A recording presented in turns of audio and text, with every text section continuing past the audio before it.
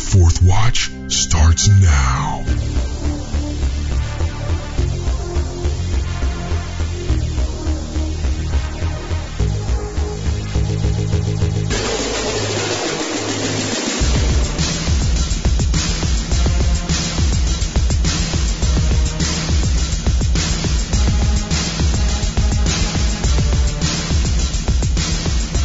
Hello, everybody. You're listening to the Fourth Watch with Justen Fall on the Fourth Watch Radio Network. I hope everyone's having a blessed week. Tonight's going to be a long-awaited show with a very special guest, and we'll be diving into the truth about sleep paralysis and the various demonic attacks that seem to come in the night. These topics leave the medical world at odds, while countless people suffer worldwide. And tonight, we excavate different ideas and stories surrounding these episodes and one woman's story of total deliverance in Jesus Christ. We've got a lot to cover, so let's go ahead and start the adventure. Submitted for the approval of the Fourth Watch Radio Network. I call this episode Sleep Paralysis, From Demons to Deliverance, with special guest Connie Young of The Nightmare. Well, it's Thursday again, and I'm so excited to be back with you all, and we have quite an adventure for you tonight. I want to say a big thank you once again to everyone who's been so gracious to give and further the good fight of the Fourth Watch Ministries, and I pray that the Lord would multiply your gifts back unto each of you richly. If you're feeling led to help support this ministry, you can head on over to fourthwatchradio.blogspot.com. That's the number 4, THWATCHRADIO.BLOGSPOT.com. That's fourthwatchradio.blogspot.com. There you can easily give by clicking the PayPal donate button on the right side of the screen. If you would rather mail your love gifts and support, you can write to Justen Fall, JUSTEN FAULL, Fourth Watch Ministries, that's all spelled out, FOURTHWATCH Ministries, P.O. Box 1145, Snellville, Georgia 30078. That's Snellville, SNELLVILLE, Georgia 30078. All gifts should be made out to the order of Justen Fall. We truly appreciate your support as we're growing and reaching more people each week. Now, if you're a new listener, we're very grateful to have you tuning in, and we want to let you know that there's a brand new show posted every Thursday at 11 a.m. Eastern Standard on the Fourth Watch Spreaker page, SPREAKER.com, Spreaker.com. There you can search the Fourth Watch or Justen Fall. You can go to the Fourth Watch Blogspot page mentioned earlier. You can also go to the Justen Fall YouTube channel, or you can subscribe for auto download in iTunes. Now, I recommend that everybody just easily download the Fourth Watch app for your smartphones and mobile devices for free. And this way, you're going to have the easiest listening experience on the go. If you want the app, just search Justen Fall in your app stores for Apple and Android. I'm also pleased to announce that fourthwatchradio.com will be officially launching soon and will be a one-stop hub for your Fourth Watch experience. So praise God. Now, tonight's going to be a controversial show, as many solid Christians will not agree with the views presented in this episode. But after years of research, along with experiencing multiple attacks myself, I felt it extremely important to go ahead and hash these things out tonight. In the first hour, we'll be joined by Connie Young of The Nightmare, which is a popular documentary available on Netflix. This film delves into some heavy accounts of sleep paralysis from a non-Christian perspective, although predominantly preserves the view that these occurrences are demonic in nature. And Connie was able to give parts of her story in the film, and they even allowed her to share how these events drew her to Jesus Christ. And she boldly shared her faith in the movie. As we finish with Connie and move into the second hour, I'll be breaking down more of my research and exploring different elements from different perspectives. This episode will include some graphic content tonight, and it may even be frightening for some listeners, especially children. I know we have some children that listen, so I wanted to go ahead and just put out that disclaimer real quick. Now, with that said, let's go ahead and welcome on Connie Young. Connie, welcome to the Fourth Watch. How are you tonight? I'm good, Justen. Thanks for having me. Hey, it is my pleasure and my honor. I just want to say, I've already said this in the introduction, but I found you through Netflix. I know that sounds totally crazy, but I saw the documentary called The Nightmare, and getting into the sleep paralysis. Obviously, as you and I have talked previously, it is a secular documentary, but they allowed you to tell your story, and they allowed you to share the gospel and how Jesus Christ delivered you from these episodes. Yeah. Tell us the story. We're going to get into the actual story of your sleep paralysis and what happened, but I think it's really cool that your story got picked up off of YouTube and put in the documentary. So tell us a little bit about how that came about. Yeah, well, God radically saved me in December of 2011, and right around that time, I was very interested in making YouTube videos. When I first started watching YouTube videos, I was just amazed, and I was like, that is the coolest thing. I started watching beauty videos, and as I was watching those videos, somewhere along the line, I got saved radically by God, and I was like, okay, I want to make videos, so I'm going to talk about my faith. And so then I talked about sleep paralysis in one of my videos. I made a video about how I would suffer from sleep paralysis, and it was a lifelong thing. I remember, feeling evil presences and stuff like that since I was very small. I mean, I would say like a toddler, age 5, 6, something like that, years old. So I started talking about that, and I made a video on that, and it got a lot of response, which was crazy to me. And since it's been like 5 years now since I made that video, it's one of the main videos that people see on YouTube when they type in sleep paralysis. And apparently the filmmaker of The Nightmare, he saw that because he was interested in sleep paralysis, and it was sort of, I guess, a hot topic or whatever. And he reached out to me and said, I'm making a documentary and I'd like you to be in it. We can come to your home.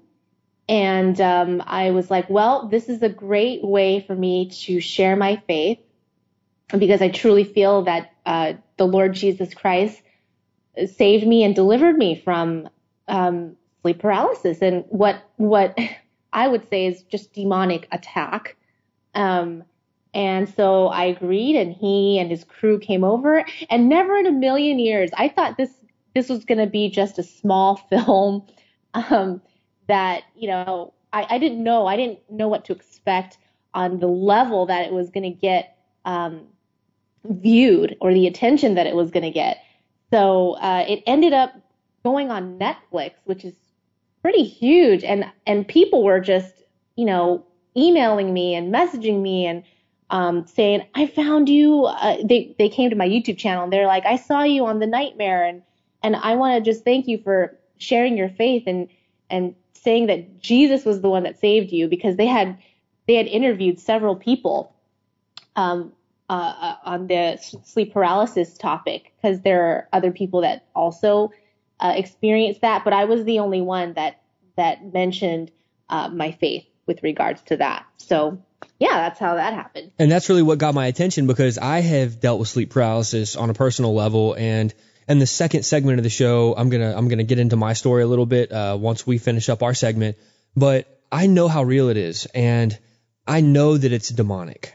Many Christians out there, they get just really engulfed in the whole medical side of things, psychology, and the problem. And I'm not here to criticize people. If I understand, we've been brought up in a science culture, and so we do have a disposition as a culture to want to look to science, and I'm okay with science. I'm even okay with some psychology, so long as it does not go against Scripture.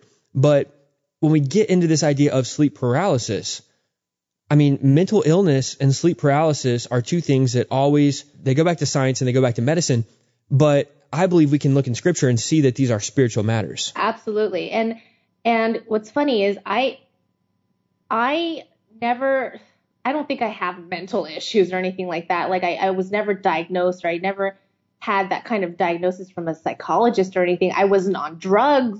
I wasn't, I was just a normal girl, and just suffering from this and being terrified, here's the feeling with sleep paralysis. It's not just, oh, okay, you're sleeping and suddenly you feel paralyzed in your sleep. It's not a small thing. I mean, this is accompanied with gripping terror. And I can't even describe the fear and the terror that you feel. It's worse than watching a horror movie. Like the worst possible horror movie that you can watch, in a movie theater. It's worse than that. So, I mean, if you have not experienced sleep paralysis, then you really don't know what it's like. It's not just some simple, superficial thing where you're just, oh, you're really tired and, your body is physically just, going through some kind of a paralysis. No, it's accompanied with gripping terror. Well, let's go deeper on this. I mean, yeah, there's definitely gripping terror. But the thing is sleep paralysis episodes on many cases, I mean, I'll say most, maybe I could be off statistically here, but I believe from my research, almost every case of sleep paralysis in the extreme cases have not just been terror and this feeling, but there have been physical manifestations of demonic entities in the room. Yes. Now, I do want to get into some of that, but I want to know some of your personal accounts. Sure. Now, we don't have to go in that order. Again, I'm just glad to have you on the Fourth Watch. We can do this any way you want to do this, Connie. But the fact that you have been struggling with this since childhood, and I want to get into some of the actual accounts. But for you, you've been struggling with these things your whole life. So I can't imagine what that's like, first of all. I've only had sleep paralysis a few times in my life, but after it all took place, I was able to write down specifics and remember what happened because it was not a dream. I knew it, I experienced it, and it was like etched on my heart and my brain, literally for days after. So I can totally relate to you, other than the fact that I did not experience it my whole life. But if we could just kind of go back, tell us some of the experiences, some of the actual accounts. And again, I want to get into the details with you, Connie, because so many people listening are experiencing these things, and this is going to minister to them as they hear your stories. Yeah, sure. I mean, okay, the first account that I can remember as far back as, like I told you earlier, was when I was really, really young, 5 or 6 years old.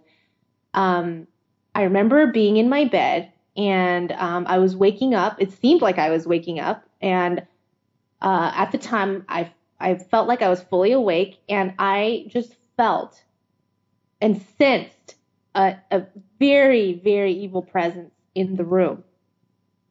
And I just laid there with my eyes wide open and just terrified. So that was one incident that I'll never forget. And that's 5 or 6 years old. You know what I mean? And that's still etched in my memory. It's something that I will never forget. Just being so scared at that age. Well, you can say, okay, well, Connie, you were just a young kid, and that's what kids, go through. But no, it happened to me again when I was like around 14, 15 years old. Again, I was in my room. I was lying in my bed, and I was waking up, fully awake, and I was lying on my left side. I'm a side sleeper. So woke up, had my eyes wide open, and felt again this horrible evil presence in the room.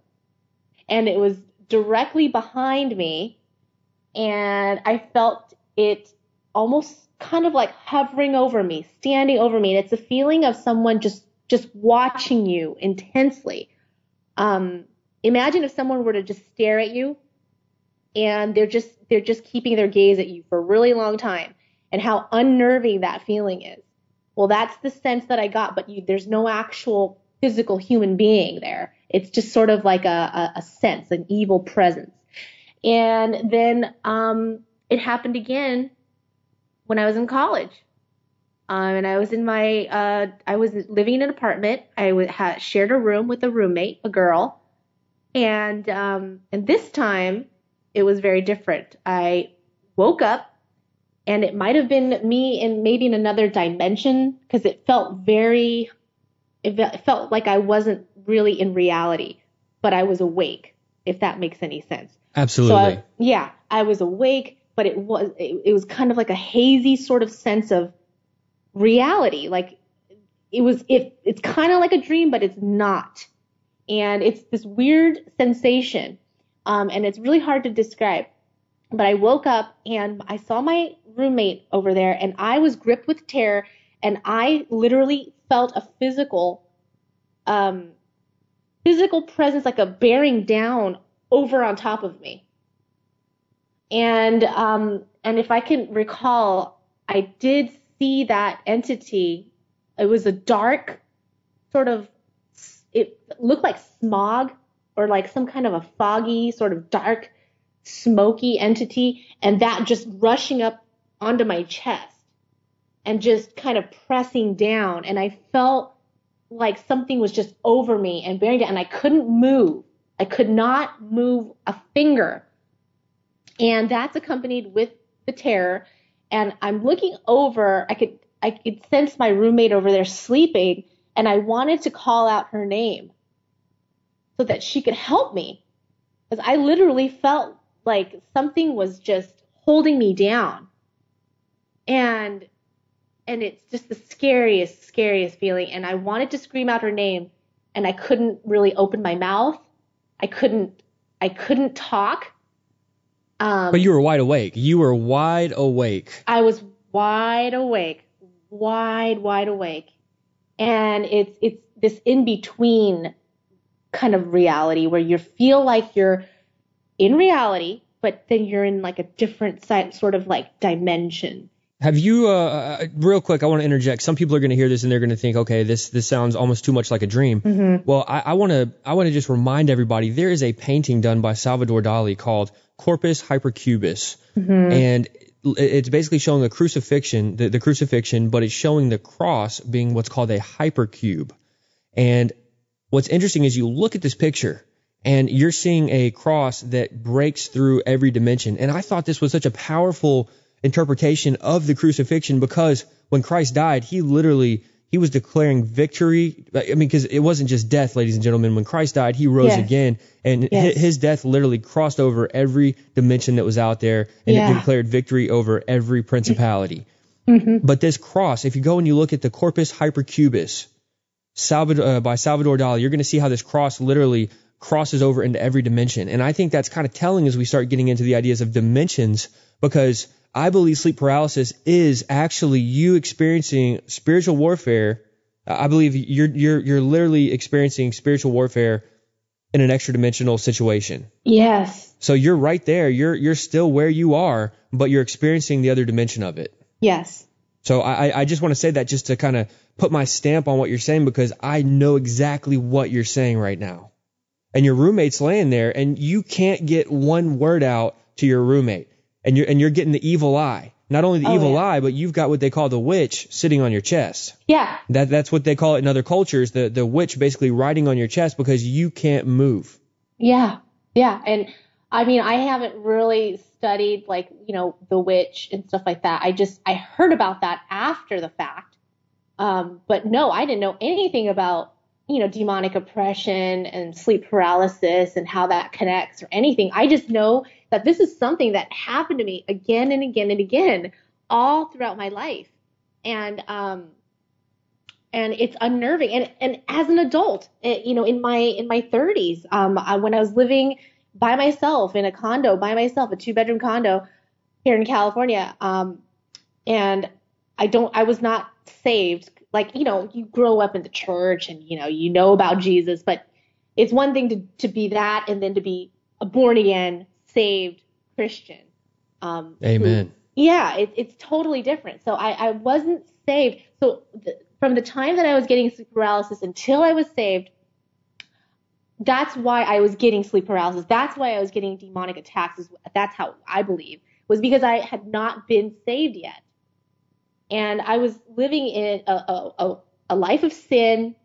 I was totally devoid of God, of Holy Spirit.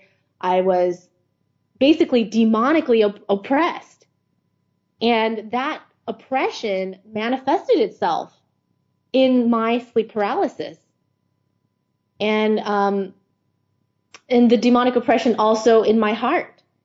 Just feeling so empty and feeling like my life was so meaningless and feeling so broken, and having just nothing inside, no life in me. I'm just dead spiritually, absolutely dead. And what I think is in the demonic realm, they feed on people like that. We're just puppets to them. Like they're like, okay, well, this is somebody, they don't have Holy Spirit. They don't have the strength of Christ.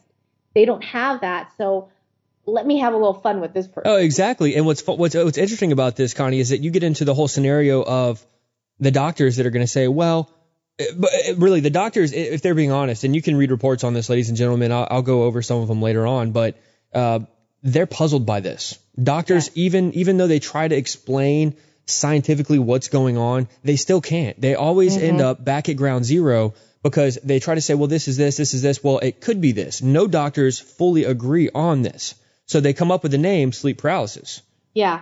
And they try to give an example. Well, it's because you're falling asleep on your back and you're really a side sleeper, and you don't actually fall asleep and your eyes start gyrating like they're at the nightclub. I mean, really, it's so ridiculous. And I understand the doctors are trying to do a service to humanity, but in reality, what is it called when you go? What is a doctor's career called? It's called a practice.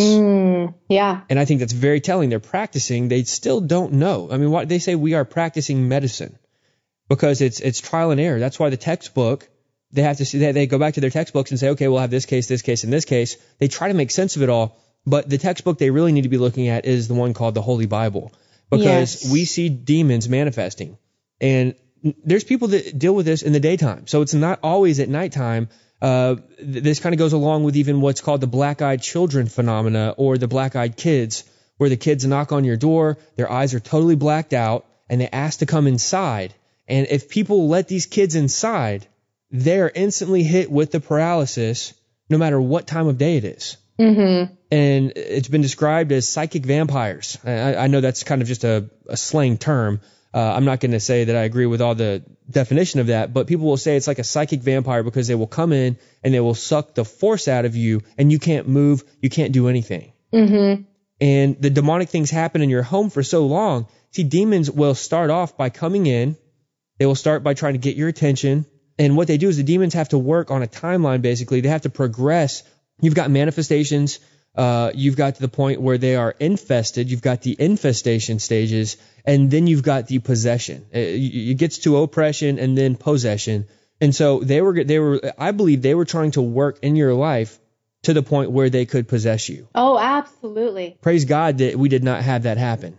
Oh no, absolutely. And if God didn't save me, I don't know where I'd be. I would probably be dead, or just living a horribly wicked life that has no hope.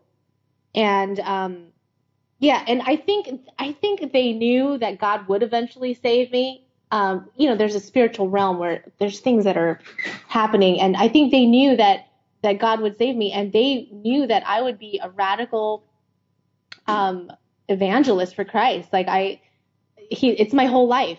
It's who I am. That's how I identify myself. I'm a saved, Bible-believing, born-again Christian, and I'm going to talk about Jesus whenever I can. And they knew that. So I think I was targeted. I think in the spiritual realm, they kind of have a sense of these things, and so they go, well, she's gonna be a radical evangelist for Christ, so we better try to get her. But they're not going to win, because God always wins. Amen. The fact that these things started when you were such a young child, I'm just curious, how much do you know about your family's history? I mean, do you guys have any, in your background, is there any like Freemasonry or witchcraft or, religions that worship idols? I mean, is there anything in the family's history that could have potentially brought about this at a young age? Because, there are countless stories of people who are born into certain families, and God has a plan for their life, and they get saved, but because of their family's involvement in the occult, or, I've even got a friend who has a Thai Buddhist background in her family, And I mean, even stuff like that, there's idol worship, there's different things. I mean, is there anything in your background that you think might have started this at a young age? I know that my mom would, claimed she was a Christian, but she would go and talk to like fortune tellers and things like that. And, when you go and talk to psychics and fortune tellers, that means that you don't have faith because you need to get some kind of assurance of your life through someone else telling you, what's going to happen to you or this or that. This was when you were a child? Yeah, she would go and see fortune tellers in our culture. We're Korean ethnically, and she did that up until recently. And then she became saved and she was like, you know what? I don't need to do that anymore. But, I know that my mom, did that. So that's the only thing I know of any kind of family thing that might be related. First, I want to point out, you made a really great point. And I think this is going to minister to somebody out there. You mentioned your mom, was a professing Christian. Right. But she got saved. This is very telling. Yeah. And I laugh with joy. I laugh with joy because it wouldn't be something we could laugh at if your mom didn't get saved. But we can laugh because this is awesome. This is how things are. People really, they think they're saved. They have a basic understanding of Jesus Christ, and then they're operating in the world not as a Christian. And then they start to do these things, and then the Lord, he shows his grace, he shows his mercy. Our God is long suffering, praise God. And then they get to a point and then they get saved for real, and they realize, wow, I had a kind of a basic knowledge of Jesus. I believed in him, but I had not been converted for him. Yes. So I think this is awesome, the way that just came out of your mouth. That was really cool. I want to take everybody back to the book of Acts for a quick second, because some people are going to say, well, psychics, they're all just a bunch of hoaxers.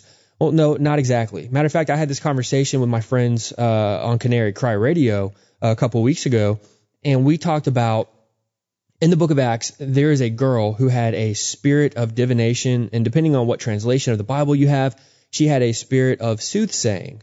And the Bible doesn't say that she had a gift of deceiving people. The Bible says she had a spirit of divination or soothsaying.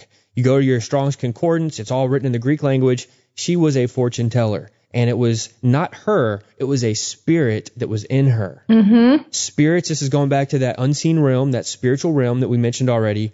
And the spirits do have a knowledge. They have knowledge outside of time. Yes. So they can bring these little fortunes. They can bring so much as the Lord allows them in these days. But what happened was Paul said, you know what? I'm going to cast this demon out of her. So Paul cast the demon out, and then here come her handlers, or what I like to call her pimps. They got upset because their moneymaker couldn't tell fortunes anymore because the demon that was telling the fortunes got cast out. And they tried to have Paul, oh boy, they were not happy with Paul. They said, this man has hurt our business. And it's funny because people are always like, they're like, well, fortune tellers, they're not real. Well, actually, some of them are fake, but biblically speaking, there are demons that will possess these people, and it is very real, and that's how they're able to bring fortunes. So if your mother was seeing these psychics and fortune tellers, she might have been seeing some fake ones at one point, we don't know, but we do know that there are demons involved in this. So it's very possible that spirits followed your mother home and came into the house. Looking back on my sleep paralysis experiences, I feel like I was targeted. I don't know if it had anything to do with my family or anything like that, but I think in the spiritual realm, just if you're a true Christian, you will be targeted, period. Amen. Yeah. And so just looking back on it, I was like, well, I could look at it in a negative way, like, oh, why did that have to happen to me? Why did I have to go through that horrible experience? But in another sense, I can praise God because I'm like, God, you knew that you were going to save me. And so did the demons. Now, I want to get into your deliverance story, but before we go there, I want to kind of build up to it. At what point did you experience actual manifestations? I don't remember the documentary in full, but I know some of the people were talking about the shadow creatures with red eyes. What were, obviously, up to the point you were in college, you had experiences where you felt them in the room and they were pressing on your body. You couldn't move. But do you remember any specific situations where you saw the shadows? Yeah. There was one time when I was a single girl in my 30s living in Long Beach, like I told you, by myself. I was living by myself. And I remember I was in bed, and I felt a presence to my right. And before the presence appeared, I heard it was something really loud in my ears, like the scary sort of demonic growling sound.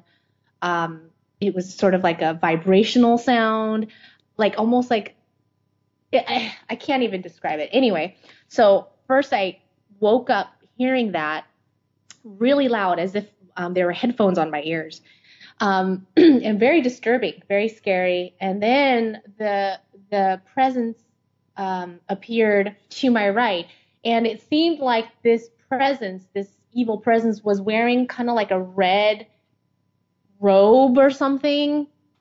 And I tried to look at it, and I was kind of turning my head, but I was so scared to fully turn my head to look at it. But I kind of can see it in the corner of my eye, in my peripheral vision, that the person, and it seemed like it was like a figure. It was wearing like a red robe, and it was just standing there and looking at me. And I couldn't fully turn my head to look at it because I was so terrified. But that's one of the scariest ones that I had, was in that condo, living as a single girl. Some people are going to try to say, well, Connie, you were living in a haunted apartment. Okay. Yeah. Yeah. But the fact is, people always try to chalk it up to haunted locations. Now, while I do believe there are certain locations that there's great demonic principality over, especially when you get into some of the Native American Indian land. But what happened with you, there's two things we have to look at here. We have to look at, yes, there are haunted locations or demonic locations. I know the world likes to use the word haunted. I have no problem with that so long as we define that we're dealing with demonic. But it's either haunted locations or haunted people. And I know people get so uptight when I say that, but really there are people that these demons, as you said already, as born-again Christians, we have targets on our back. This is like a reoccurring theme of the Fourth Watch. I always say that. We've got targets on our back, and even before we're saved. Yeah. And so, yeah, it makes perfect sense. But this is not a haunted apartment. This is not anything like that. This is, you have demons that have been chasing you. Oh, yeah. All my life. And it's crazy because once I became saved, the sleep paralysis stopped. I have not had one episode of those demonic attacks since I was saved. Tell us how that happened. Tell us exactly, because I know things culminated. Things got to a point where you had nowhere else to turn. Tell us the story of your deliverance. Okay, well, basically, when I made the video on sleep paralysis, I was not quite saved yet at that time. I just knew that Jesus' name had power in it. And so as I was kind of God was stirring my heart at that time. And the sleep paralysis was increasing as an adult. And I was still not quite saved yet. I was living a life of sin. So when I was having the episode of sleep paralysis, one of the bad ones, I just said, I thought to myself, Jesus. And I just remember as a kid growing up in church, Jesus. And his name has power. And so I said his name during one of my sleep paralysis episodes. You were able to get the words out of your mouth, even though usually you can't talk. Very difficult, though. I literally hummed it. I was like, Jesus, like that. Like that's literally how hard it was for me to get even that one word out. And I tried with all my might, and I could barely hear me. It was probably a murmur, but I was able to say his name. And instantly, right after I said his name, the sleep paralysis attack stopped. Like disappears, just stopped. And I was back in normal reality again. Still awake. And absolutely still awake. And while it's happening, it's really intense. You have to remember, it's so intense. You just feel like you're in an alternate reality. You feel like you're in another dimension, but wide awake. And then once I said his name, I literally uttered his name with every ounce of strength that I had. And it stopped. And me saying his name out loud with my mouth, that's what got my, that's what led to my salvation eventually. Because I was literally, when you utter the name of Jesus, you're calling on Jesus. So it's powerful, you know, and even when a non-believer really genuinely calls out for Jesus to help, you better watch out, because he just may come and save you. Yeah. So that's how powerful his name is. Not only did the sleep paralysis stop, but uttering his name got my spirit, you know, going, and I started reaching out for my Bible. Now, I had a Bible given to me because I was seeking God. I was seeking God all throughout my 20s, and I grew up in the church as a kid, stopped going to church, you know, in college and stuff. So I had a Bible given to me because I was always like a seeking out spiritual seeker, and people knew that about me. And some lady gave me a Bible, and I never opened it though. I just had it there, and that one day I just started opening up my Bible, you know, and that was right after I, you know, called the name of Jesus, you know, having a sleep paralysis episode. And then I started reading my Bible, and then God started working, and he started sending people in my life, random people that I don't even know. God sent them. And I had one friend pray over me. I had, you know, messengers, angels working in my life, and God radically saved me. And that's how that happened. And I haven't had a sleep paralysis episode since. Well, it's interesting you say it like that. There's two things I want to point out here based on your testimony. You made the distinction between just using the name Jesus and genuinely calling on that name for help. Mm-hmm. Yeah. Because there's nothing magic in the name Jesus. There's nothing magic about it. People think, well, I can just, you know, pray in Jesus' name. And actually last week on the Fourth Watch, we mentioned the difference, because it's not a magic phrase that you just tag on to your prayer. It is praying in the authority, knowing that you're putting faith in that. Yes. And the same thing with sleep paralysis, to just call upon the name. I mean, you've got Catholics performing these strange exorcism rituals, and they get owned. I mean, the story of the Exorcist movie, the Catholic priest, I mean, the Exorcist movie was literally to a T based on a real story, but they had to change the character from basically the original character was a boy, and they made it into a girl for the movie. But the movie depicted almost verbatim what actually happened. Really freaked out a lot of evangelicals, because they had set out to disprove the Exorcist movie. They wanted to tell people, hey, this isn't real, this is Hollywood. But there was actually a group of evangelicals from California, I won't mention their names right now, but they went out to disprove this movie back when it was out in the theaters, and they found out that it was actually true. And it really shook them to their core. But the Catholic priests, they're over here using the name Jesus. Many exorcism situations, I don't even like the word exorcism, because really we're dealing with deliverance. Generally, the word exorcism deals with a pagan type ritual where you're basically playing with demons. But people have died in these exorcisms. Even people who have used the name Jesus, they have died. They have been hurt physically, injured by these demonic situations. And what happens is they're not calling upon the name of Jesus genuinely. They're using it as if it's part of a ritual. But you, Connie, called on the name of Jesus sincerely. You were seeking real help, and he showed up, and he delivered you from this. Yes, absolutely. And one of the episodes I didn't tell you, I just remembered right now, I literally had a presence or a demon come up onto my bed and literally have I felt like I had a chokehold over my neck. And I was up against my headboard. And that just happened. That just lasted for a few seconds. But I remember the demon coming through the door up under my bed, and it was really quick. Everything was super fast. And I felt like he just had a hold over my neck. So that was one of the scary episodes that I had, and I forgot to mention that. Even in the Middle Ages, the terms incubus and succubus became very popular. They're written about in some of the Dark Age historic material. But the incubus and succubus, they use these names, and like I said last week in the show, in dealing with demons, and people like to use the term kundalini as referring to one demon that does all of these things. Well, demons aren't omnipresent, and so you start dealing with a incubus succubus, that's just a terminology people will use They believe in male and female demons that will come and people will get paralyzed in their sleep, and then they will be molested. And lots of accounts of this also in the sleep paralysis arena. But angels are around us, good angels and bad angels. This is so important to understand. God has angels surrounding us. And people who don't believe this, go back and read 1st and 2nd Kings.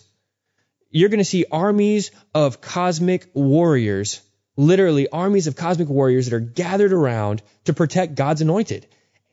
And we don't see it all the time. I mean, sometimes people do get a glimpse. There are people who get a glimpse and it changes their life. But there are holy angels that are down here to protect us.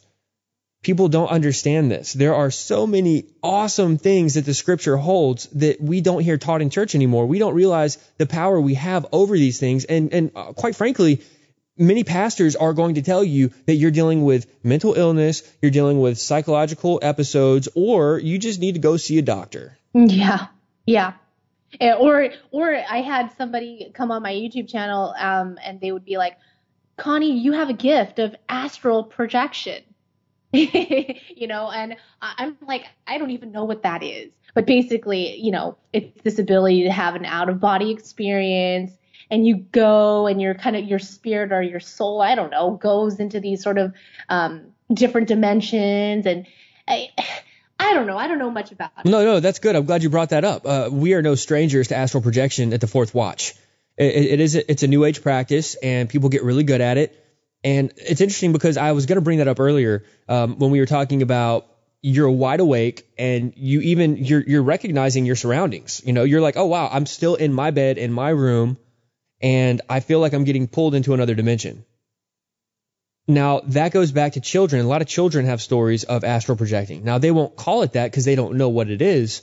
But certain children, they will astral project and they think it's normal. They grow up in an occult family and they have this, what they'll call a gift. Mm-hmm. There's even Christians. I've got stories of Christians who get pulled they'll be in the middle of a sleep paralysis episode and they will literally get pulled out of their body and they can see their body and they're trying to go back. Like they don't want to be pulled out.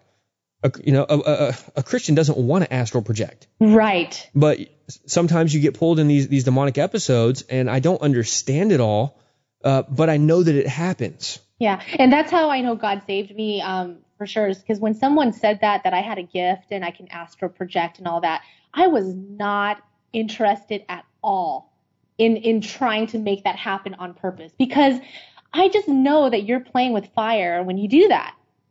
And you don't know what can happen when you go out of your body. You're in a very vulnerable state right there.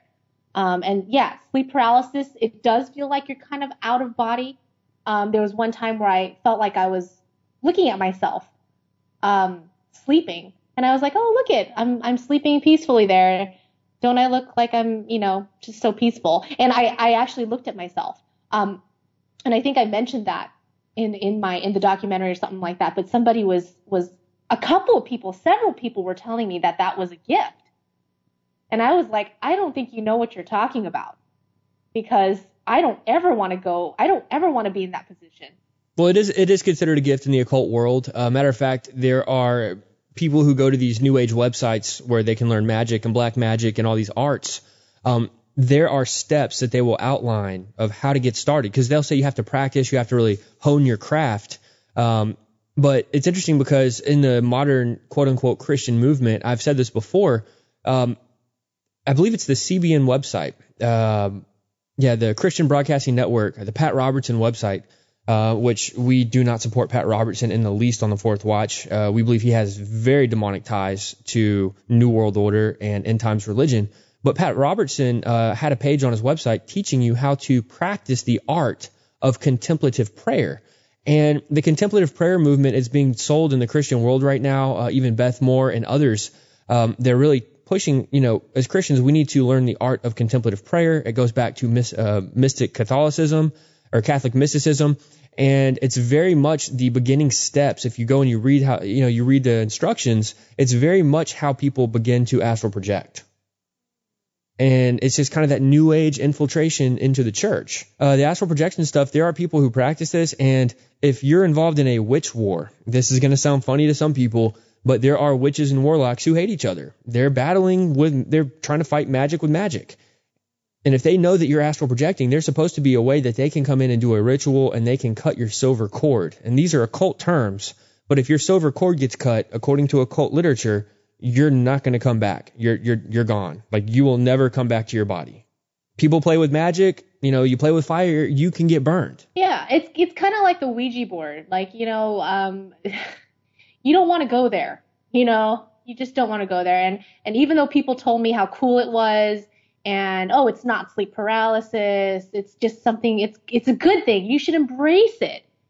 I didn't buy it for 1 second. And I truly believe that's the work of God in my life. That's the Holy Spirit saying, no, don't go there. Well, did you at any point in your life, did you ever play with the Ouija board or take part in any seances? No, I never did a Ouija board because it scared me, just even as like a, non-saved person. But I did go to psychics. I actually went to psychics. I was really into that. Okay, so this is kind of a new development in the story, because this really, but it's possible that there was some oppression that was brought in from your mother and it trickled on over to you in dealing with the soothsaying and the psychics. So when did that start? When did you start visiting? I would say we started when I was in college. The girlfriends that I lived with, they were really into black magic. They were crazy now that I think about it. But yeah, one of them was really into psychics. We would have vendors come to the college campus and sell stuff. And one of them was a psychic lady. And my roommate came home and she was like, oh my gosh, I just met this lady. She's so cool. And she told me things that no one would really know. You got to go talk to her, and stuff like that. And we're like, really? Wow, that's kind of weird. But we did. So she got the other girls in our apartment to go and talk to this lady. So that's where it kind of started for me, was, I truly believe that these psychic ladies, they had some sort of, alluring kind of thing where they would tell you things that nobody really knew about you. So I started seeing them. And so even after I graduated college, I would seek them out on my own. So, I was totally into that. I was totally into the new age. I thought I was like this very spiritual kind of, seeker type person, but I was seeking the wrong things. I was really into yoga when I was living by myself as a single girl. I really got into the whole new age movement. And I thought I was being so spiritual. I thought I was such a cool spiritual person because I was like looking for the God within myself. I was trying to tap into my highest potential because, we have God within us. I am like God. And, that's what New Age teaches. And I was really into that. Oh, I was all into yoga. And my yoga teacher was this incredible, she almost was scary because she was the embodiment of the yoga lifestyle. It wasn't just a exercise for her. It was really a spiritual practice. And I would describe her as having that kind of sort of Kundalini energy, that scary sort of, it is a spiritual energy that she has, but it's the wrong kind of spiritual energy. You know what I mean? That's the goal of yoga. That's their goal. Yeah. And I was really into that. I would be in my room trying to meditate. And sometimes I would get to a place of meditation where I would freak myself out. And I would just kind of try to snap myself out of it. And that was all before that was all before I became saved. I was really seeking something that was so lacking inside of me. And I thought that was it. And I had all kinds of spiritual books. I was really into Eckhart Tolle, who I thought was like a god. I thought he was just the best thing since sliced bread. And so did a lot of Christians because, Oprah Winfrey totally backed this guy up. And she did a whole, 8-part or 10-part series with the guy going through his book. And there were Christians that would call in and be like, this is really interesting to me because I grew up as a Christian, and Mr. Tolley's book is really opening me up to different things that I didn't think about with my Christianity, that this could enhance my Christianity, and it totally just, this guy, Eckhart Tolle, he wrote the book Power of Now, and another book, can't remember the name of it, but something about your life purpose. And people are so empty that they want to know what their life purpose is, that they're so empty that they need someone else to tell them what the purpose of their life is, because their lives are so meaningless. And I was one of those people. I was so empty and so broken and so living a life of despair in a way, because that's what sin does, is that you are dead and you feel like your life has absolutely no meaning. You have no purpose in your life. And it's a very popular way. It's a popular topic, and it's a great way for people to kind of get zoned into something that is not Christ-based.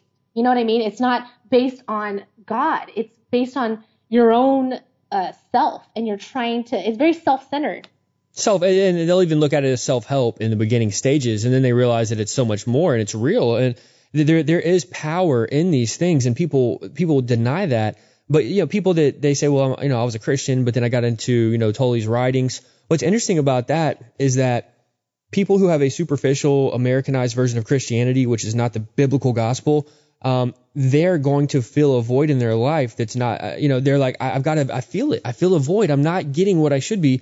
And so they start to look in other places because they don't have the Holy Spirit. Yes, absolutely. And it makes perfect sense. And you got people like Oprah and these others that are proliferating these things. But think about it like this.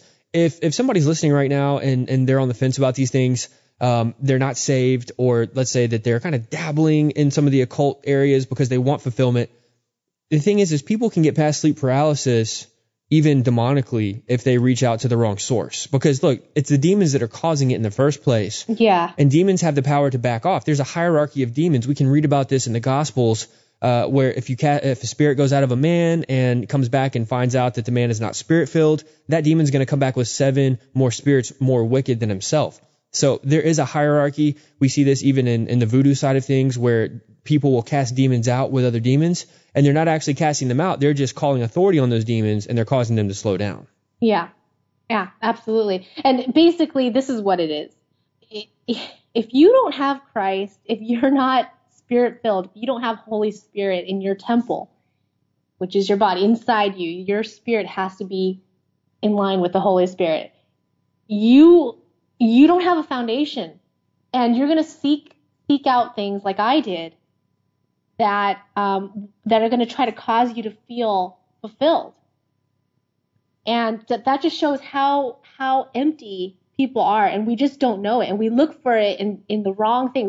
We seek meaning in the wrong things, and we're trying to fill up our empty souls with meaningless things like, New Age spirituality and yoga, and trying to get a sense of identity about yourself. And that was the case for me. And even while I was doing all the yoga stuff and feeling pretty good about myself and feeling very spiritual, I was still getting attacked demonically with the sleep paralysis, So yeah, it's just really a crazy, my journey, this journey of seeking something and only finding satisfaction in Jesus Christ. Yeah, that's the only thing that will satisfy, because I literally was seeking and seeking and seeking, and I was trying to fill up this emptiness inside, and nothing would satisfy it. And it wasn't until Jesus came into my life and radically saved me that I feel so fulfilled inside. And it's a deeper sense of identity that you can't just say, okay, well, I'm a mom, or I do this for a job, and that's who I am. No. The identity and that strong sense of identity, that foundation, and the strength that you get from having Jesus Christ be your Lord and Savior, there's nothing that compares to it. There's no New Age spirituality. There's no other religion or belief that comes close.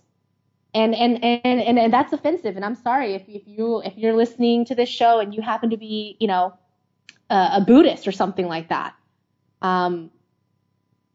It's the wrong religion. You're in a false religion. And there's only one true faith. There's only one true God. And Jesus is it. That's it.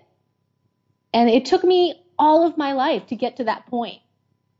But man, when it did, it's like, that's when my life truly began, What would you say to somebody out there who's listening right now who is a born-again, spirit-filled believer in Jesus Christ, and they get attacked with sleep paralysis occasionally? Because I know as a spirit-filled believer, it's not a regular thing for me. Matter of fact, it's only happened a few times since I started the ministry of the Fourth Watch. And obviously, I was able to call upon the name of Jesus as soon as I could get it out, and I was able to fight. It's like, as Christians, being spirit-filled, we're able to fight these things in the spirit realm while we're being attacked.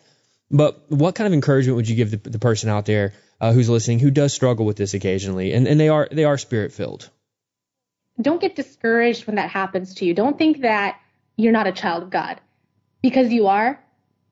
As long as we live in this world, we're going to get attacked in one way or another. So I would say just keep praying, and don't give up. Keep strong in the faith. Don't ever let yourself think, oh, well, maybe God didn't save me, or I'm not a strong Christian because I don't read my Bible. Well, just make changes, and prayer, fasting, getting into the Word, and don't give up. Amen. Yeah. Absolutely. We can't hold on to our past. We need to let our past remind us of where we came from, because that shows us that's part of our testimony. But we can't change what's been done in the past, but we can definitely move forward in God's marvelous light. We can make those changes. We can get in the Word. We can fast. We can pray. And this is so amazing to be able to have fellowship with other believers. And by telling your story like this, it is encouraging other people.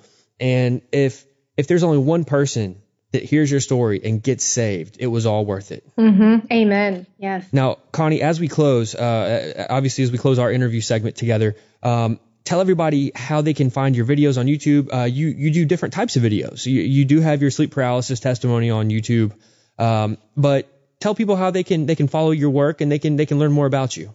I'm at Connie K. Yom, so Connie, middle initial K, and then last name is Yom, Y-O-M as in Mary. And there's spaces in between. It's not one word. That's my faith channel primarily. But I also do like a mommy channel. I don't know if there's any new mommies out there, but it's kind of like a lifestyle mom channel. And that's just at Mama Yom, M-A-M-A, and then Y-O-M. So there's two channels, Connie K. Yom and Mama Yom. So that's how you guys can follow me on YouTube. And you can follow me on other social media platforms as well. I'm on Instagram, Connie K. Yom, and Facebook, again, Connie K. Yom, and Snapchat. So I'm on Snapchat actually a lot. I find it to be really fun. It's a great way for me to connect with my viewers, and we have a lot of fun on there. So you're on snap. Snapchat. Yeah, snap. Awesome. And just so you guys know, if you go to YouTube and you just type in Connie space Yom, both of her channels will pop up at the top. You'll see Connie K. Yom and you'll see Mama Yom right there at the top of the list. Oh, good. I just in case anybody's wondering, some people might not have caught everything. Just type in Connie Yom. You'll see it all there. We're going to go ahead and end the segment with Connie. We're going to go into the second hour where we're going to be getting into some other accounts of sleep paralysis, some of the medical views, and my personal stories as well. So stay tuned in for the second hour. We're going to go ahead and launch that right now. Connie, thank you so much. God bless you. You are in our prayers, and we look forward to talking with you again. God bless you, Justin. Bye-bye. Now, as we move into the second hour, I want to bring some deeper research that I personally compiled. And I actually recorded this segment a while back, so we're going to hop in the Fourth Watch time machine and get right to it. Sweeping across the world, manifesting and taking hostages in the dead of night, are many strange and demonic attacks on mankind. These attacks take place in the comfort of your own home, many times in your own bedroom. Tonight we investigate a variety of strange demonic phenomena that seem to leave people feeling helpless and in the grip of evil forces. We're dealing tonight with sleep paralysis, nightmares, and night terrors. Interestingly, in various cultures historically, there are specific types of demons that have been reported to be exclusively responsible for these different forms of spiritual attacks in the night. First, we see the incubus. The incubus is a male demon who seeks to have relations with women in their sleep in order to father children according to the lore. Some legends describe the incubus visits as a torturous experience, filling the mind with indescribable terror, similar to the modern-day conditions of night terrors. Then we have the succubus, which is the female version of the incubus. The succubus is concerned with seducing men in their sleep. Nightmares coupled with nocturnal emissions fostered the belief in these seductive demons. Then we have the Mara, which is a demon that became the root word for nightmare. The etymology of the word nightmare refers to a night Mara, or demon. The origins of the word are traced back to the 13th century. The Mara, an evil female spirit which would afflict sleepers with suffocation, was associated with a goblin or incubus who caused nightmares. The word appears to have become associated with bad dreams in the 19th century. Then there's the Phobetor demon. In Greek mythology, the Phobetor, son of Hypnos, the god of sleep, is the god of nightmares. He walked in dreams, a nightmarish figure, visiting fear on those who deserved it. Then we see Epiales. Epiales is a demon spirit known for nightmares. The Epiales may have been a part of the Oinoroid dream spirits that were the children of Nyx, or the children of night. The Epiales means to lay upon people. But in almost every case of sleep paralysis, the victim feels as if an entity is laying on their chest, or laying on their side, or laying on their back, putting excruciating physical pressure on the victim. Now, there are many others, but these seem to be the most common types of demons that have historical associations with attacks in the night or attacks while sleeping. Now, I should probably start by telling you the background of why I began researching this, and I'm hoping you will take away some solid insight into these occurrences in tonight's show, which will help you better understand these strange attacks. It all started roughly 2 weeks ago, as I was finishing up preparing the Bible study segment for the show that I was to record the following day. I crawled into bed, and I turned on an episode of Next Chapter Radio with Mary Callie. Ironically, it was the episode with Russ Dizdar talking about the satanic chosen ones. Russ explained that these chosen ones are set up with the task of demonically attacking Christians who have a high calling for ministry and great works for the kingdom.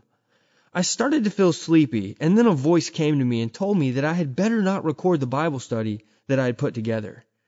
The voice began to threaten me that I would offend people and lose listeners over it. The title of the Bible study, for those who might have missed it, was Are You an Antichrist? And it aired at the end of the Nephilim Conspiracy Volume 3. I then sharply rebuked the voice and it went away. A few minutes later it came back and began accusing me of putting together false doctrine in this study.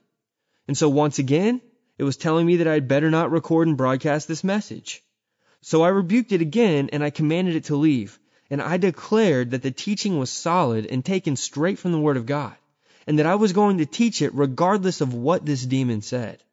At that time, the voice disappeared for good, or so I thought.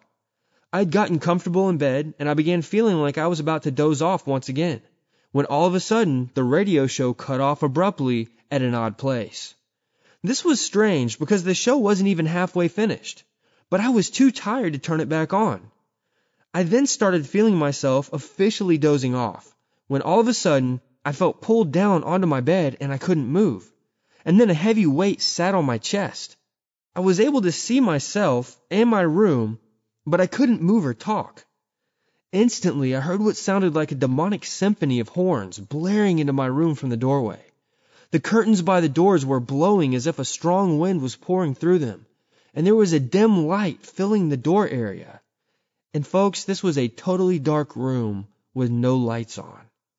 Then demonic screams and cries and voices began to accompany the horns and blowing. The voices were a blend of really high-pitched and really low-pitched voices, as if they were harmonizing together in an eerie unison. I now had extremely heavy pressure on my chest and my neck, and I started to feel like I was going to black out. I tried to yell out and cast these entities out of my house, but nothing would come out of my mouth when I tried to yell. I began praying in my spirit immediately. Finally, after struggling for a while, I was able to force myself up into a sitting position, and I tried to yell out again, but nothing. I continued praying in my spirit, and I laid back down, only to be pulled deeper into my bed, and I started struggling to breathe again.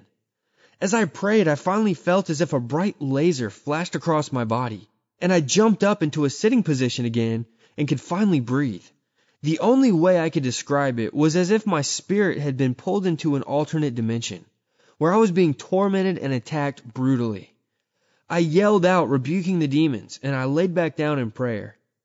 Almost instantly, I was pulled back into this demonic vortex, and the heavy wind began blowing and the horns and voices began blaring again. I sat up and yelled for my brother, and as the words were coming out of my mouth, my voice went mute again. This time I looked over in the corner of my room, and there were these little light orbs floating in the corner across the floor. They floated about 1.5 feet off the ground, and they stayed there the entire time. I was thrown back down into a laying position and struggled to breathe again, and I couldn't move. There were now voices yelling things at me, but I couldn't understand what they were saying. I was finally able to fight my way back into a fully awake state where I was breathing and I could talk again. This went on for about an hour. Finally, I had the strength to yell out and command these things to leave my house in Jesus' name. And I told them that they had no legal right to be here, and I commanded them back to the place in which they came. I then prayed out loud and called upon God to send His angels to form a hedge of protection around my house. Then I felt a strange chill come over my body. I knew I was safe, but I felt pretty unusual. I was finally able to go to sleep for good, and I woke up the next morning still shaken by this whole experience. Now, I've experienced some strange demonic attacks in my life, including similar scenarios, but never like this. This not only terrified me, but was the most torrential and dramatic spiritual battle that I can ever recount. I started to do some research into this type of occurrence, and one thing led to another, and before I knew it, I was on the trail to another investigative radio show. Now, although I suffered sleep paralysis, this wasn't the only thing that took place, but I found that many cases of sleep paralysis consist of similar accounts. This seems to be a controversial area of research, because we have different views that are circulating, even among Christians, which causes many people to be confused on what exactly they're experiencing. Let's go ahead and look into the official medical view of sleep paralysis, and then we'll dive into some pretty profound cases. First of all, doctors and scientists will try to coddle you into thinking that if you've ever experienced what I experienced, you can rest easy, because they assure you that it's not a demonic encounter at all. As much as I'd like to wish these experiences on the doctors and their families for their disbelief, I can't. The fact is, ladies and gentlemen, I wouldn't wish this on anyone. But let's hear how they try to explain it. According to doctors, why or how it happens isn't clear. Researchers believe that sleep paralysis is caused by a disturbed rapid eye movement because it mostly happens as people are falling into or coming out of REM sleep. During that stage, their brains normally paralyze their muscles anyway, so they don't act out their dreams. But during sleep paralysis, the sleeper is awake or half awake, which is why they're aware that they can't move. Studies show that between 25 and 50% of Americans have had sleep paralysis at least once. Sleep experts believe that sleep paralysis might be partly genetic. Other causes include stress and disrupted sleep schedules. Several studies have also found links between social anxiety or panic disorder and sleep paralysis. These geniuses go on to say that clearly an episode of sleep paralysis can be scary, which has led some to have unorthodox theories. Well, as unorthodox as it may sound to the medical world, I don't buy their claims for 1 cent. And as to the claims that it can be genetic, possibly, I know that many cases of generational demonic possession and oppression can shine some light on this theory. So it's definitely possible that there's a generational demonic oppression going on here, or even possession. But should we call it genetic? And the fact is, research shows that people in all countries around the world, we're talking China, East Africa, Mexico, Germany, all of Europe, the United States, I could go on, all these countries have long believed that sleep paralysis is caused by demons, witches, or other supernatural creatures who sit on the chest of the victims, and sometimes they try to have sex with them. Oftentimes, the experience is accompanied by strange and eerie noises, even buzzing sounds, sensations of being dragged out of bed or flying, difficulty breathing. In fact, some researchers believe that sleep paralysis is what's really going on with stories of alien abductions. So right off the bat, we can see connections to demonic activity. There's no other way to look at this. For centuries around the world, it has been a well-known fact that what we call sleep paralysis in modern terms is a demonic attack. Oftentimes, a male entity will attack women and sit on their chest, while often with men, they would be attacked by a female entity. While these scenarios aren't always applicable, they do tie back to the medieval tales of Incubus and Succubus demons. Popularly in Southern Americana folklore, it's also known as being ridden by the witch. It can affect both the possessed and the oppressed. Not all demonic oppression is brought on by sinful living. Let's make sure that we have this straightened out for anybody who's in doubt. As Christians, oppression comes in many shapes and sizes as part of our daily spiritual battles. Interestingly, I found out this little tidbit. Even the medical world has coined the nickname the demon in the bedroom in reference to sleep paralysis. So they deny the demonic realities of it, all the while coining such a nickname. And from my research, sleep paralysis, while extremely terrifying, doesn't always involve physical manifestations.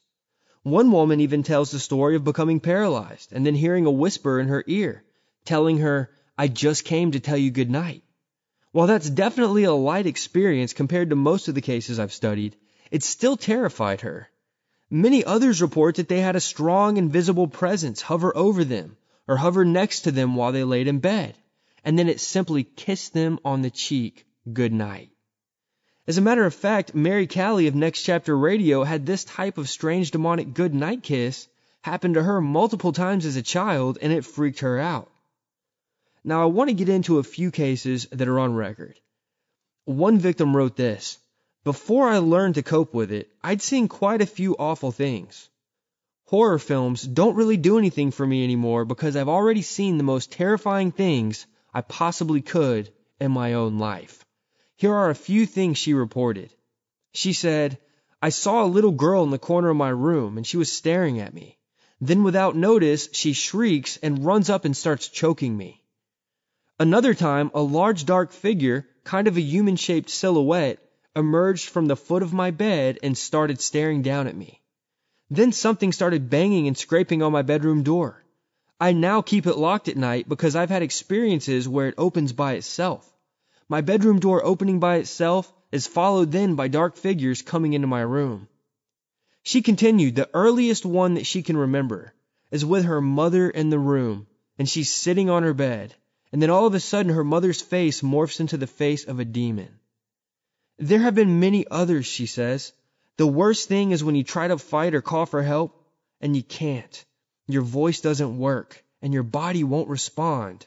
You lay there just feeling helpless. The next victim writes this: "I have experienced sleep paralysis literally hundreds of times.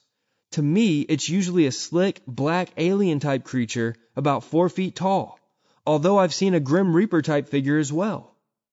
Now, as I dug deeper in this research, I found it really interesting to hear about a husband and wife both being attacked in the same night. The wife reported this: "The worst experience I had was with a devil-like creature. He was red and black with huge teeth, and he sat on me. It felt like he was suffocating me. It just kept pushing on my chest, and I was terrified. I couldn't move and I couldn't scream. What made it really bad was after I woke up, my husband woke up, startled, and told me something had been pressing on his chest, trying to kill him in his sleep too. All in the same night. all in the same bed. Now, I'm going to cover one more victim's accounts of sleep paralysis, and he's got a few, and he's a Christian, and then we're going to move into the next area of research. He wrote this: I had my first experiences with sleep paralysis in 1996 when I was 16. I woke up in total paralysis and could see around my room.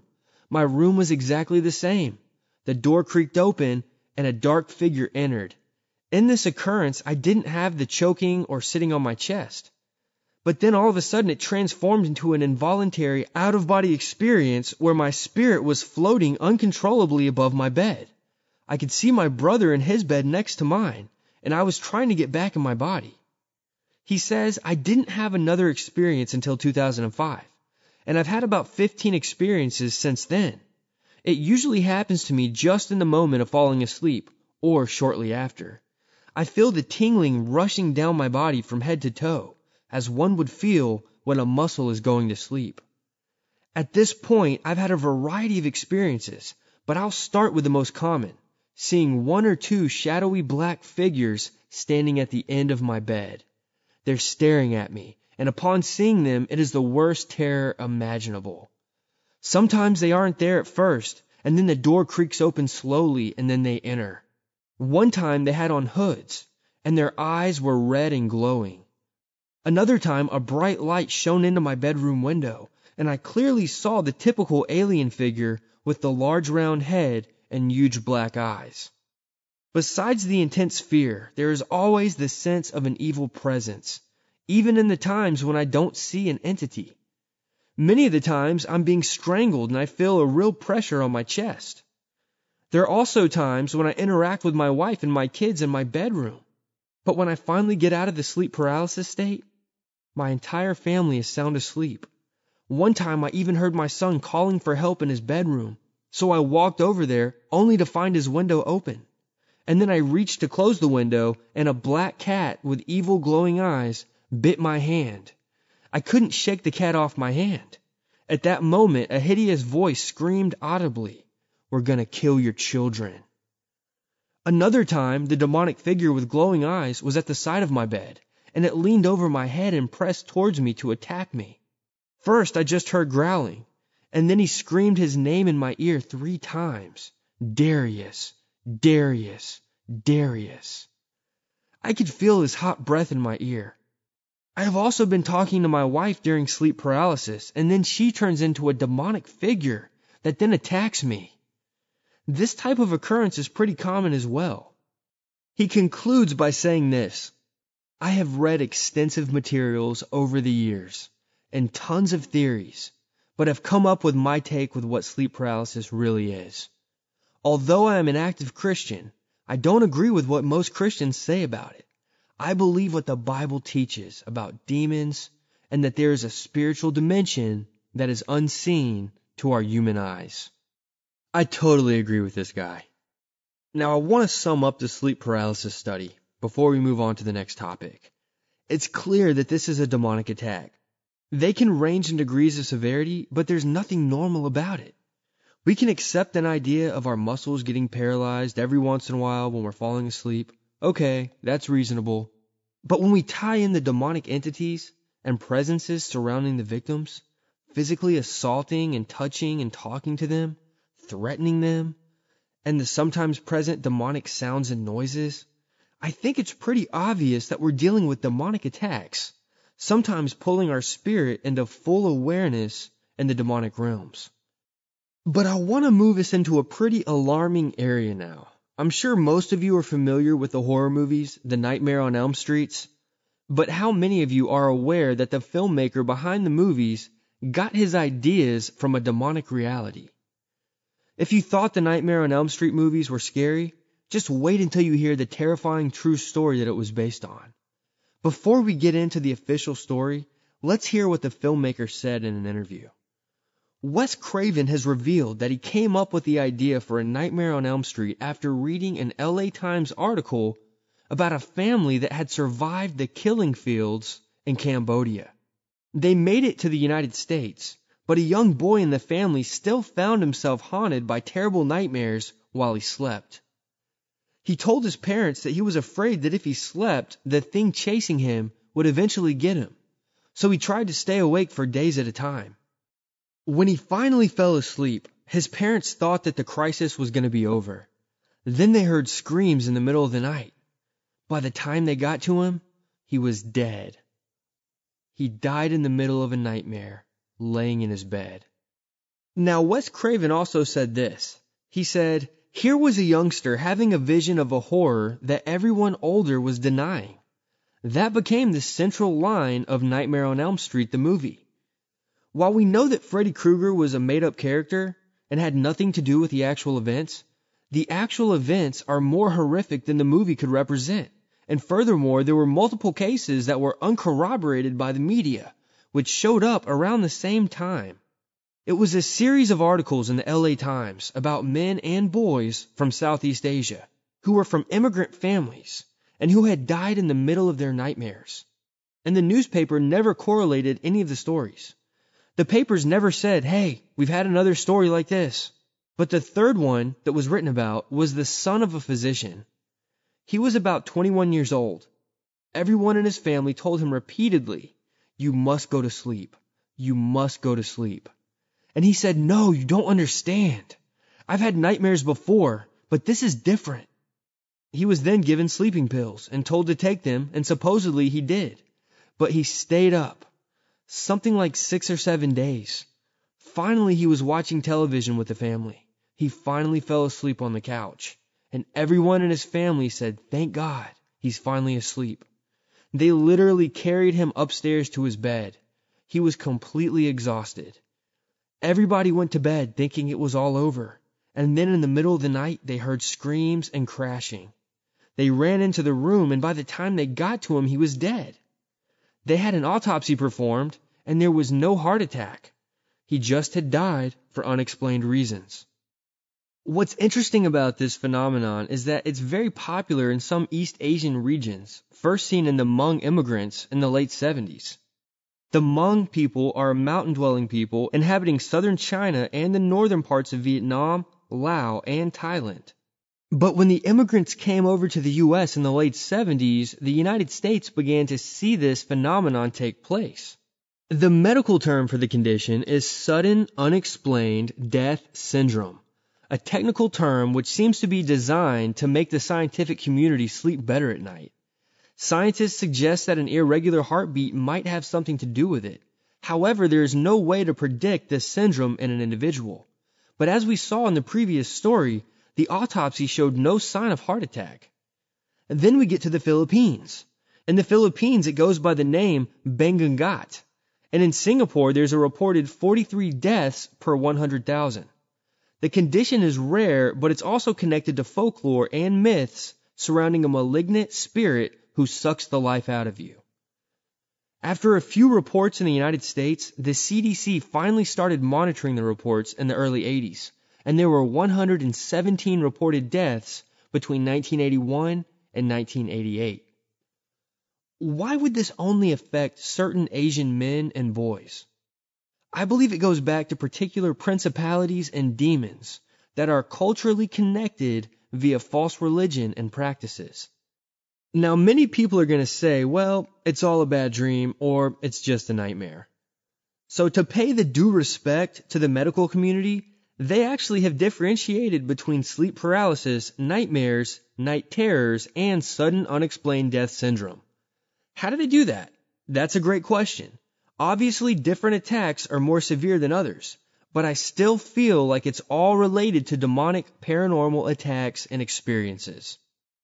Now, I want to move us into the phenomena known as night terrors, and I say phenomena because there's quite a few occurrences that get balled up into this category. A person suffering through a night terror may exhibit frightening behaviors. In the past, many people in various parts of the world have related these behaviors to demonic possession and oppression. This is really not a new connection, and it has a rich history. I remember as a teenager, one of the guys that I knew had a brother that suffered from night terrors. He said that the guy would appear to be wide awake in bed, and sometimes he would even walk around the house talking and screaming in total torment and fear.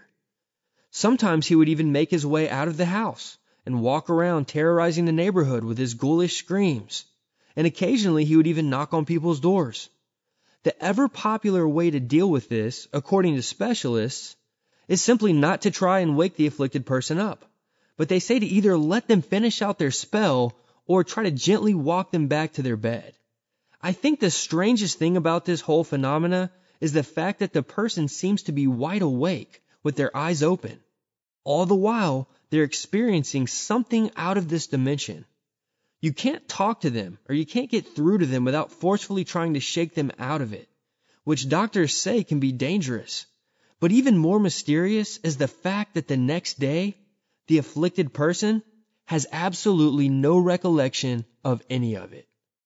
We can usually remember our vivid dreams, and we definitely remember episodes of sleep paralysis, but not with night terrors. Another interesting statistic is that the peak prevalence of night terrors takes place in children between the ages of 5 and 7. That's the age range where children begin to become aware of learning their right from wrong. Some people believe the age of accountability starts between 7 and 8. Now, I really want to turn up the heat for any skeptics listening right now. I'm sure there's going to be some folks listening who may be thinking this can all be medically explained. So I now want to move us and talk briefly about the Perrin family, who bought a farmhouse in the winter of 1970 in Harrisville, Rhode Island. The house was definitely a demonically charged location and has a dark history, but that's not the case we're building tonight. I'm actually in the process of working on getting Andrea Perrin to the Fourth Watch to tell her story in the near future, but I want to make the connections in regards to the so-called sleep paralysis and night terrors. First of all, when the haunting started, things were less drastic, starting with simple poltergeist manifestations who would just kiss the girls goodnight. This is one of the most popular occurrences we see with the mild cases of sleep paralysis in its introductory stage. Generally, the girls are just laying in bed, and then here comes this shadow creature or this manifestation, bends over, kisses them on the cheek, tells them goodnight. We've heard it, we've seen it, it happens all the time. But as the hauntings got worse, one sister began seeing the shadow creatures opening her doors and lurking around her room, and physically assaulting her while she laid in bed. Sometimes she would be grabbed by the feet and jerked out of bed. Other times she couldn't move at all. Night terror behavior began in one of the sisters. She would walk around in the middle of the night with her eyes wide open, and she would freak out, screaming bloody murder at different times. Something was guiding her around the house, and this was the beginning of one of the most horrific hauntings I've ever researched. But I believe that in all cases of night terrors, there is a demonic presence guiding the victim around or tormenting that person in the demonic realm as they lay in their bed. And this ties right back to my stance on sleep paralysis.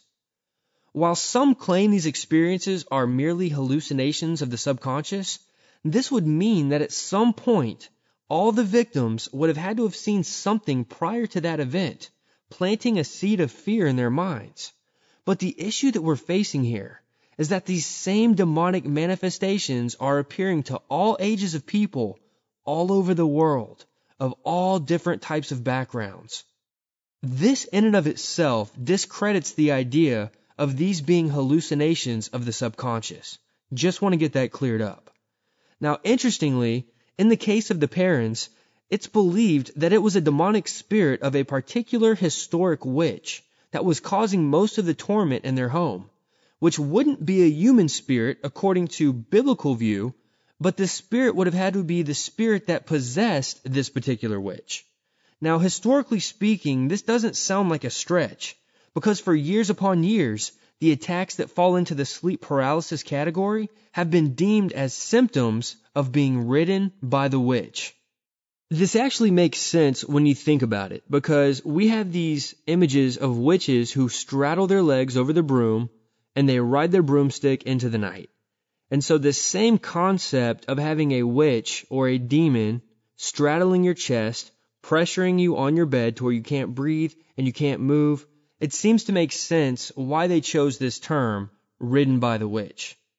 We have several areas we have to clear up here before we end. Your home does not have to be on cursed land or even a known haunted location for these types of attacks to happen to you. The house that I live in has no demonic history. As a matter of fact, it's a newer home. There were no previous owners before the current ones. There has never been any witchcraft or occultism practiced in my home ever. But because of my ministry and all that I do, I was a victim. But at the same time, you may be suffering, or your children or friends may be suffering, because there have been portals or doorways opened in your home. If you're curious as to what types of things can open those doorways or portals, I recommend going back and listening to some of my previous shows. You can find one entitled Demonic Infestation and another one entitled Strange Occurrences. Or you could find the interview that I did with Josh Peck on the sharpening, which he's uploaded to YouTube. But there can be 101 different reasons for these types of attacks, and many Christians suffer from these. In the case of Christians suffering, it seems to be the enemy's way of trying to put fear into the believer and to torment the believer with all allotted force. And I'll admit it, when I was attacked, I was uncontrollably scared as I fought. I can't explain it beyond the fact that I was taken by unexpected forces. But God be praised, I finally got my voice back, and I was able to rebuke and command the demons to leave in Jesus' name. Now, on that note, I want to bring some encouragement to you by means of solutions. If you or anyone you know is struggling with this type of demonic attack, there are a few things you can do, and I want you to really consider what I'm about to say. First of all, read your Bible and spend some time in prayer before you turn the lights off and go to sleep. Fill your heart and your mind with God's holy word. In your prayer before you go to sleep, ask that God would send holy angels to surround your home, protecting you and your family as you all sleep. I also recommend playing an audio Bible at a low volume while you fall asleep. This is not only proclaiming God's word in your home, but it's also filling your heart and your mind with the most powerful words and praises that ever existed. I recommend a free app called Bible.is. You can set a sleep timer on it so it won't play all night, or you can just let it roll freely. You also have to be firm in your faith so that if and when this strikes again, you're ready to rebuke these things and cast them out. Even while under paralysis, you can pray in your spirit boldly, just like I did. But if the attacks persist uncontrollably, and they might, many people struggle with this for years, you need to consider the following: fasting and praying. Some demons are so powerful, fasting and praying is the only way to deal with them, according to Jesus' words in Matthew chapter 17, verse 21. I also want to say this, and I know I say this somewhat regularly, but it's absolutely imperative that you examine your life. Are you allowing demonically charged entertainment or activities into your life? Are you bringing demonically charged things into your home? Are you fellowshipping with unfruitful and wicked people? Are your kids? I want to take you to Ephesians chapter 5, verse 11, real quick. This passage commands us to have absolutely no fellowship whatsoever with the unfruitful works of darkness, but rather we are to reprove them. A priceless asset to understanding spiritual warfare is the epistle written to the Ephesians, ladies and gentlemen, and this was written by the Apostle Paul, and I highly recommend getting familiar with it. Now finally, we must realize that it's not only the above-mentioned scenarios and actions that cause these things to happen. While I believe those to be the most prevalent, there are also the cases where satanic chosen ones will be commissioned to demonically attack the followers of Christ. Witches, warlocks, and all types of high-ranking and powerful occultists and Satanists make up this conspiratorial group. And I truly believe that this happens more than we realize all around the world. All the more reason that we must stay strong and committed in our faith in Jesus Christ. Studying and praying our Bibles over our lives, seeking a closer relationship with Jesus Christ Yeshua based on His terms that are found only in the Bible. Meditate on the Word of God and pray without ceasing, friends. Ephesians 6:12 tells us this: For we wrestle not against flesh and blood, but against principalities, against powers, against the rulers of the darkness of this world, against spiritual wickedness in high places. It's time to wake up and realize that the war is real. The battles and the attacks that we face every day, every night, they're real. They're not just coming after us physically, but they're coming after us spiritually. They're looking to attack us where it hurts. They're looking to put fear in our minds and fear in our hearts. They're looking to turn our faith away from God. I want to encourage everybody to take this information and pray about it. I know some of you are not going to agree with my stance on these things, but I believe when we line up all the dots and then we connect them, there seems to be some pretty telling evidence that what we're dealing with here is spiritual warfare. If you're listening right now and you haven't accepted the Lord Jesus Christ Yeshua as your personal Lord and Savior, and you haven't accepted His holy sacrifice on the cross to pay for your sins, it's absolutely impossible for you to have a solid understanding of His Word. It's impossible to find protection from the demonic realm and the days that are fast approaching, friends. And furthermore, it's impossible to have peace with Yahweh Elohim, the God and Father of the Lord Jesus Christ Yeshua. But here's the good news. You can start anew right now. You can repent of your sins and have the wages of your sins paid in full. Now is the time to repent and turn away from your sins and make right with the will of God. You see, the Bible declares that we don't know what tomorrow holds, so we must take action with the time that we have right now. Repentance is the first step. This means turning 180 degrees from your past thoughts, actions, and lifestyles that are in opposition to the Most High God. Because of Jesus Christ Yeshua and His once and for all sacrifice, you can be forgiven of your iniquity and every sin you've ever committed. Yahweh is a jealous God, but He's also rich in mercy. And tonight, if you're willing to admit your wrongs and repent, He's willing to show you that mercy right now, friends. The wages of our sin is death, but tonight we can receive the gift of God, which is eternal life. But as it says in Romans 6:23, only through Jesus Christ our Lord. There's no other way to come to God, folks. There's no other way to get salvation. You can't earn your salvation by good works. Fact is, Jesus Christ is the only way. Every other way, folks, leads to hell. There's no authentic way to the Father but Jesus Christ Yeshua. I'm so thankful that God sent His only begotten Son to die on the cross, a living sacrifice, and shed His sinless and perfect blood to pay the debt of our sins and the ability to be seen as blameless before God on that day of judgment.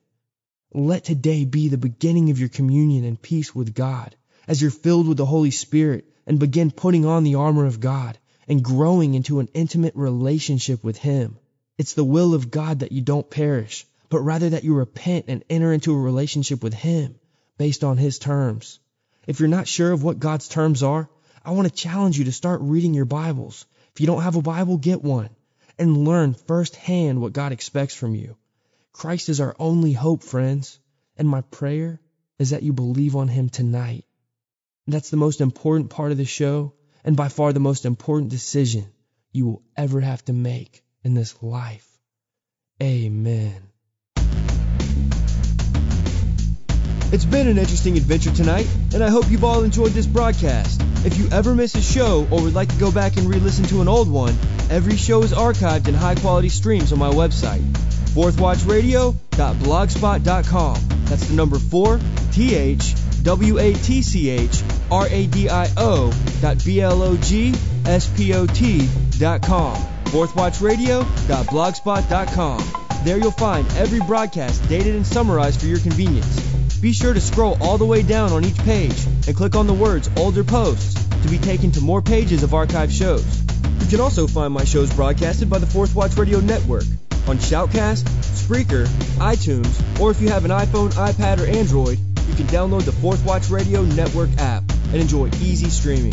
For higher quality broadcasts, stay tuned in via fourthwatchradio.blogspot.com for all the latest shows. Like us on Facebook and feel free to add my personal page as well.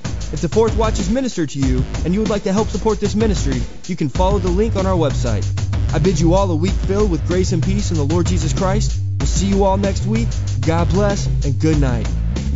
You're listening to The Fourth Watch with Justen Fall on the Fourth Watch Radio Network.